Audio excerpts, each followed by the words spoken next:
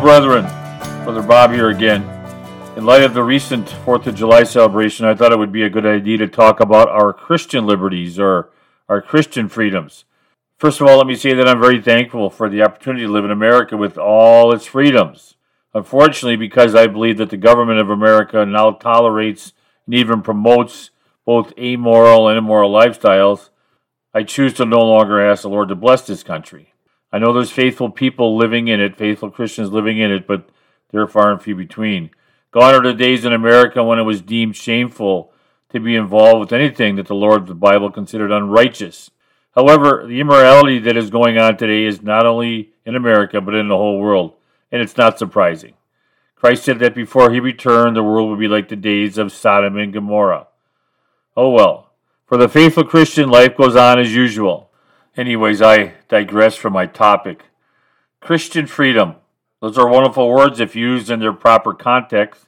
Unfortunately, many in the church do not understand what Christian freedom or Christian liberty means or entails. Galatians 5:13, for you were called to freedom, brethren, only do not turn your freedom into an opportunity for the flesh, but through love serve one another. Well, let me start off by telling you what having Christian liberty or Christian freedom does not mean. Having Christian liberty does not mean that God's children can do whatever they want to or live any way they want to. Having Christian liberty does not mean that it is okay for Christian women to wear immodest clothing. Ladies, allowing yourselves to be caught up in the ways of the world does not mean that you are freed. Being free in Christ, ladies, means that you have the freedom to dress as the Lord would want you to dress and not as the world would want you to dress. And having Christian freedom, ladies, does not mean that you can choose to become a soldier or a cop or anything where you need to physically fight people, no matter how sincere you might be. The Lord wants you to be quiet and gentle. If you're truly free in Christ, you will not feel obligated to have to please the world or give in to the pressures of the world. The God of the Bible wants Christian women to be quiet and gentle, and not only the way you behave, but also in the way you look. If you are a Christian woman and you believe Christian freedom means you have the freedom to compete physically with men, in what used to be a man's world, you are not free, but chained to the peer pressures of this world. The Lord created women to be lovers, not fighters. The Lord set his children free from the power of sin so that they could serve him, not ourselves. Being free in Christ does not mean that believers are free to sin. Believers are not free to dump their children in today's secular government, anti-God, anti-moral, anti-parent school systems. Being free in Christ does not mean that God's children are free to pick and choose to obey the Bible verses they like and ignore the ones they do not like. And finally, having Christian freedom does not mean that church people have the freedom to add or take away from God's word. Brethren, biblical faith is a faith based on what God's word teaches and not on stuff you make up as you go along. Christians, we cannot just make faith out what we want it to be. True faith must come from the Scriptures. It is not God's faith when we choose to do things the Lord never commanded us to do. It is sad that we live in a time in the church when so many church leaders do not see the issue that God has with them making up their own church doctrines. Now let me qualify what I meant when I listed some things that God's people cannot do in the name of freedom. Technically, God's people do have the freedom to choose to disobey their Heavenly Father's commandments and or to choose to do what seems right in their own eyes. But to choose to do that will have consequences. Again, Galatians 5:13, for you were called to freedom, brethren. Only do not turn your freedom into an opportunity for the flesh, but through love serve one another. And sadly for many in the church, that judgment day will not go well because they chose to willfully deny obeying God's commandments. Brethren, having Christian liberty does not mean that God's children can live any way they want to or do whatever they want to without having consequences. And unfortunately, many of those consequences are not going to be revealed until they get to the judgment seat. You see, even though our Heavenly Father will not force his children to live righteously, and even though our Heavenly Father does not force his children to obey his commandments, and even though our Heavenly Father does not force his children to pray to him or abide with him, or for that matter, worship him, And even though our Heavenly Father will not supernaturally stop His children from being disobedient and or rebellious, that does not mean that there will not be eternal consequences for choosing to do the wrong thing. Being free in Christ does not mean you have the freedom to do whatever you want to do. Revelation 22:11 speaks of the free will of the believer. Let the one who does wrong still do wrong, and the one who is filthy still be filthy, and let the one who is righteous still practice righteousness, and the one who is holy still keep himself holy.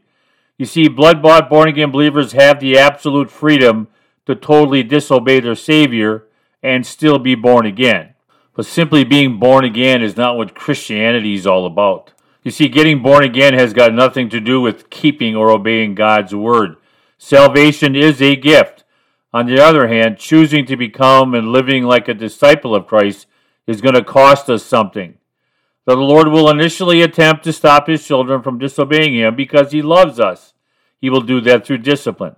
But if we reject His discipline, He will let us go our own way. In the end, it is the child of God who must choose to be right with their Lord. The Lord told Solomon, if you choose to walk in my commandments, I will bless your name throughout eternity. But He also told Solomon, if you reject my ways, I will reject you from all eternity and blot out your name. 2 Chronicles 7:19 is a serious warning for Solomon. The Lord says, if you turn away, Solomon, and forsake my statutes and my commandments, which I have set before you, and go and serve other gods and worship them, which is exactly what he did, then I will uproot you from my land which I have given you, and this house which I have consecrated for my name will be cast out of my sight, and I will make your name a proverb and a byword among all people. Brethren, there's a reason why Solomon is never mentioned in the New Testament scriptures as an example of a God-fearing, God-honoring man. For many years, Solomon walked righteously with the Lord, but then later in his life, he decided that he had enough of all this righteousness, and he used his freedom to choose to walk very, very wickedly, and the Lord disowned him forevermore. Solomon was warned by David, his father, that if he forsook the Lord would reject him forever, and that's exactly what happened. I believe Solomon had a very, very serious condemnation judgment. And this can happen to God's children, even in the New Testament church age. This should scare the bejeebies out of believers. Solomon used his freedoms for the wrong reasons and paid a dear price in eternity. So for any true believer, living life is a catch-22 situation. By that I mean, God's children can choose to disobey the Lord because He does not interfere in His children's free will choices. However, choosing to disobey the Lord will have consequences in the next life. Here's a simple example of that. Christ said, if you ignore the least of my commandments and teach others also to ignore them, you will be called least in the kingdom of heaven. But anyone who obeys my laws and teaches them will be great in the kingdom of heaven. Both are choices. One was right, one was wrong. So as I have explained, our Heavenly Father will allow His children to use their free will, their freedom, to do whatever they want to do, righteous or unrighteous. However, if a believer is walking in their God-honoring Christian liberty, that means that they will be choosing to use their free will, i.e. freedom, to serve the one who suffered and died to save their sorry butts from hell.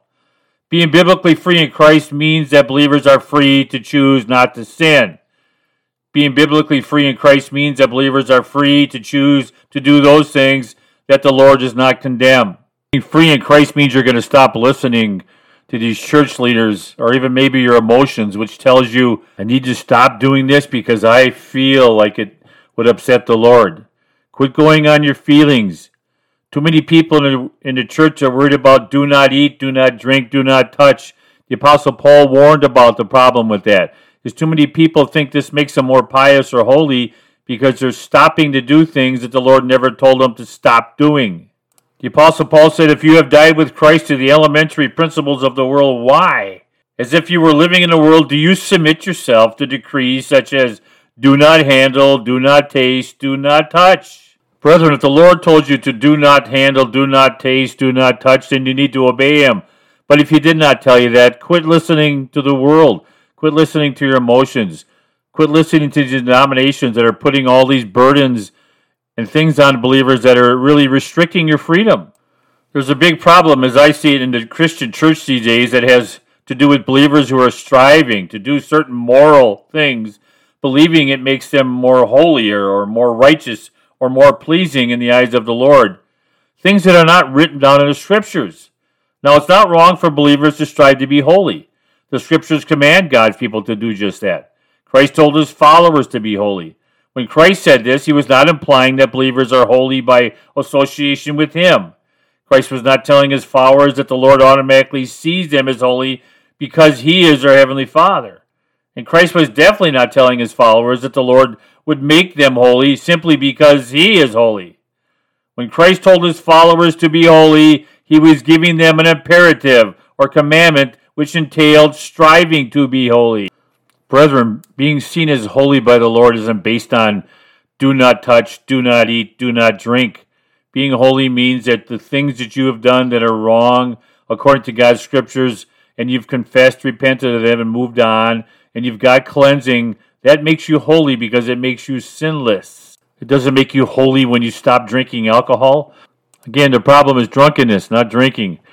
Okay, when you confess to the Lord that you have a desire for drinking, and you confess it as a sin, you're not even talking to the Lord because he says, I never told you that it was wrong or a sin to drink alcohol. Don't confess something to me that's not sinful. And when you think you stumble because you smoke a cigarette or a cigar and you go to the Lord and confess that as sin, he's not going to listen to you because he never told you it was a sin to smoke cigarettes or smoke cigars. It's a disgusting habit, just like picking your nose. We keep ourselves holy in God's eyes by confessing, repenting, and getting washed for the sins we commit. We really got to get it in our brains, brethren, that if the Lord did not tell us, do not eat, do not touch, do not handle, that it's not a sin.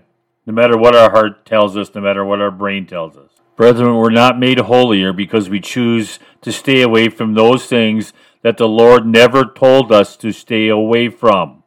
We can perfect our holiness by walking with the Lord, continue to grow in his word, and when we stumble in sin, we repent, confess, and get cleansed. Only the things of God's word are holy, not the things in our mind or our emotions. And contrary to what many sign-seeking churches are going to tell you, we need to strive to be holy. There's some effort involved. 2 Corinthians 7:1, therefore, having these promises, beloved, let us cleanse ourselves from all defilement of flesh and spirit, perfecting holiness in the fear of God.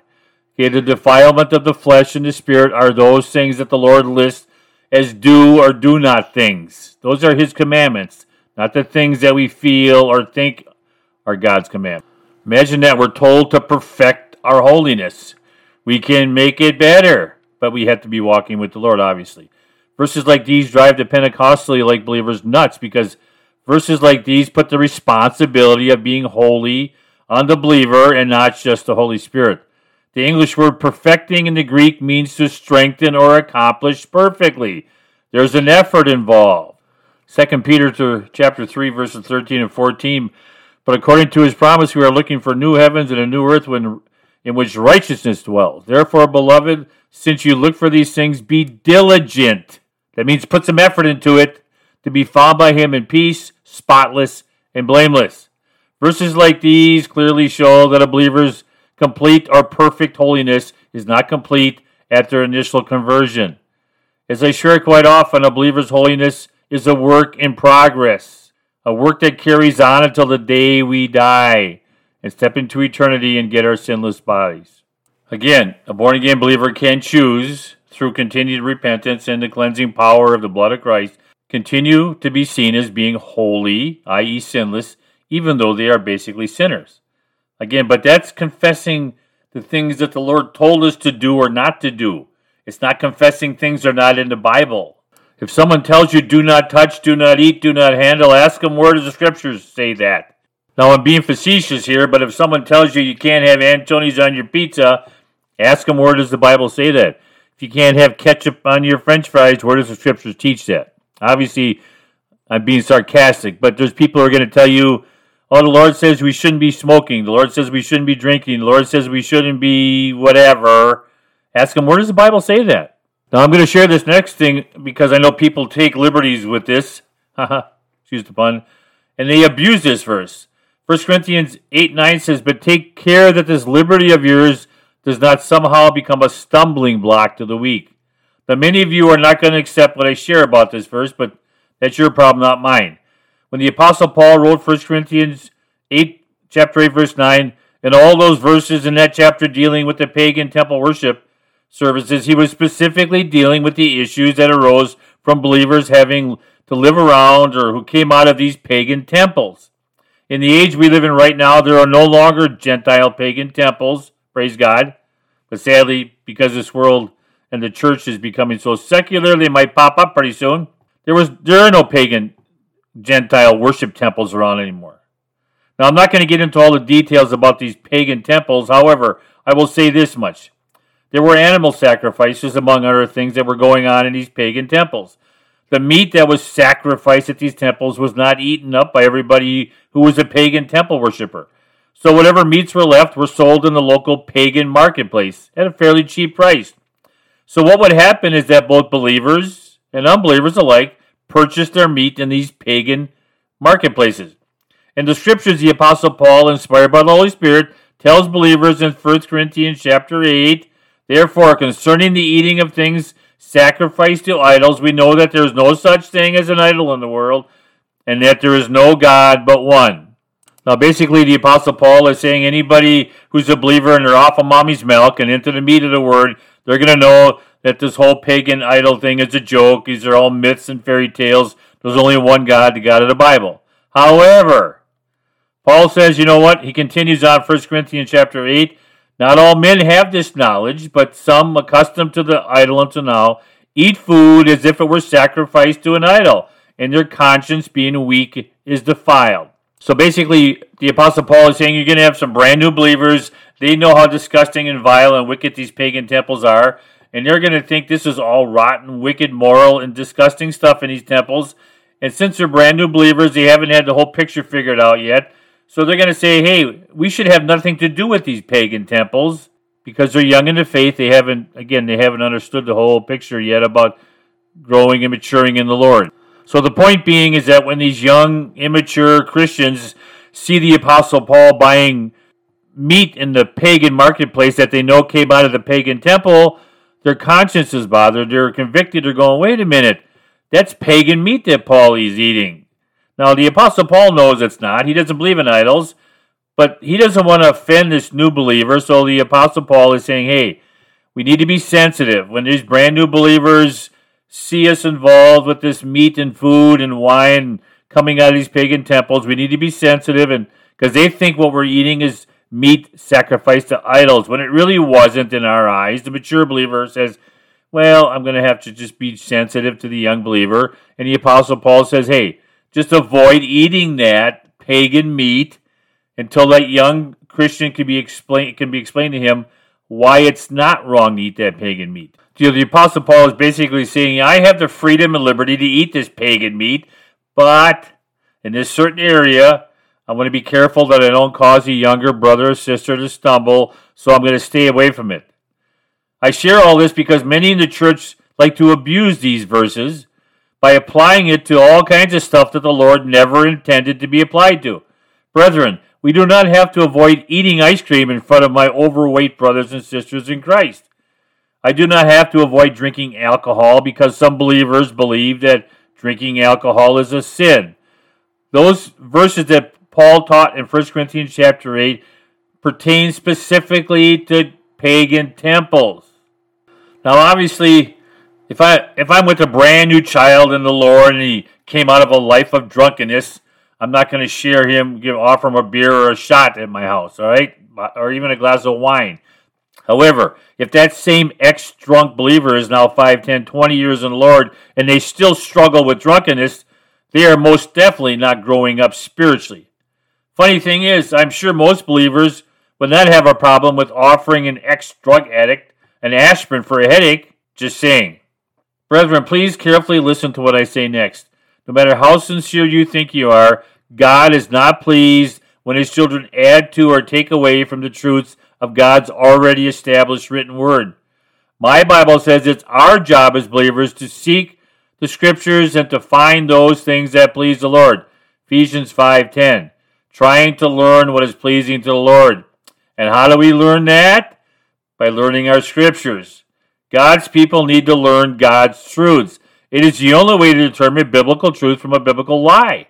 Please, please, please do not take people at their word simply because they tell you they know their scriptures. Again, I've shared this before, but it's important. There is a big difference, big difference between having some knowledge of scriptural truths and having a deep and organized, rational knowledge of scriptures. A believer with partial or incomplete knowledge of scriptures most times has just enough biblical knowledge to sound wise and righteous to those who have very little knowledge of scriptures. And yet, that same partially wise believer sounds like a spiritual ignoramus to those believers who have a deep and organized, rational knowledge of scriptures. Brethren, we are not free in Christ unless we know and obey his scriptures. Christ said, if you continue in my word, then you truly are disciples of mine, and you will know the truth, and the truth will make you free. Anyone can make themselves sound spiritually wise to the undiscerning by cherry-picking bits and pieces of Bible verses. There is a big difference between having faith and having faith in the right things. And by right things, I mean biblical things. Having faith that the value of the typewriter stock is going to go up anytime soon is a foolish faith. Having faith that you're going to find gold or oil in your backyard is a whimsical, empty faith. Having faith that the Lord is going to give you a job or provide you a new car or a house or an island is not biblical faith. When it comes to God's people professing to have the faith, that faith must be a faith in the things that the Lord told us to have faith in. And the only way you're going to be free in Christ is if you know your scriptures. Brethren, we are only free to serve Christ if we know what Christ has freed us of. Your friend in Christ, Brother Bob. Stay in the Word, test the spirits, examine your faith, compare what you believe with what the scriptures say, and only then will the truth set you free to serve the Lord his way.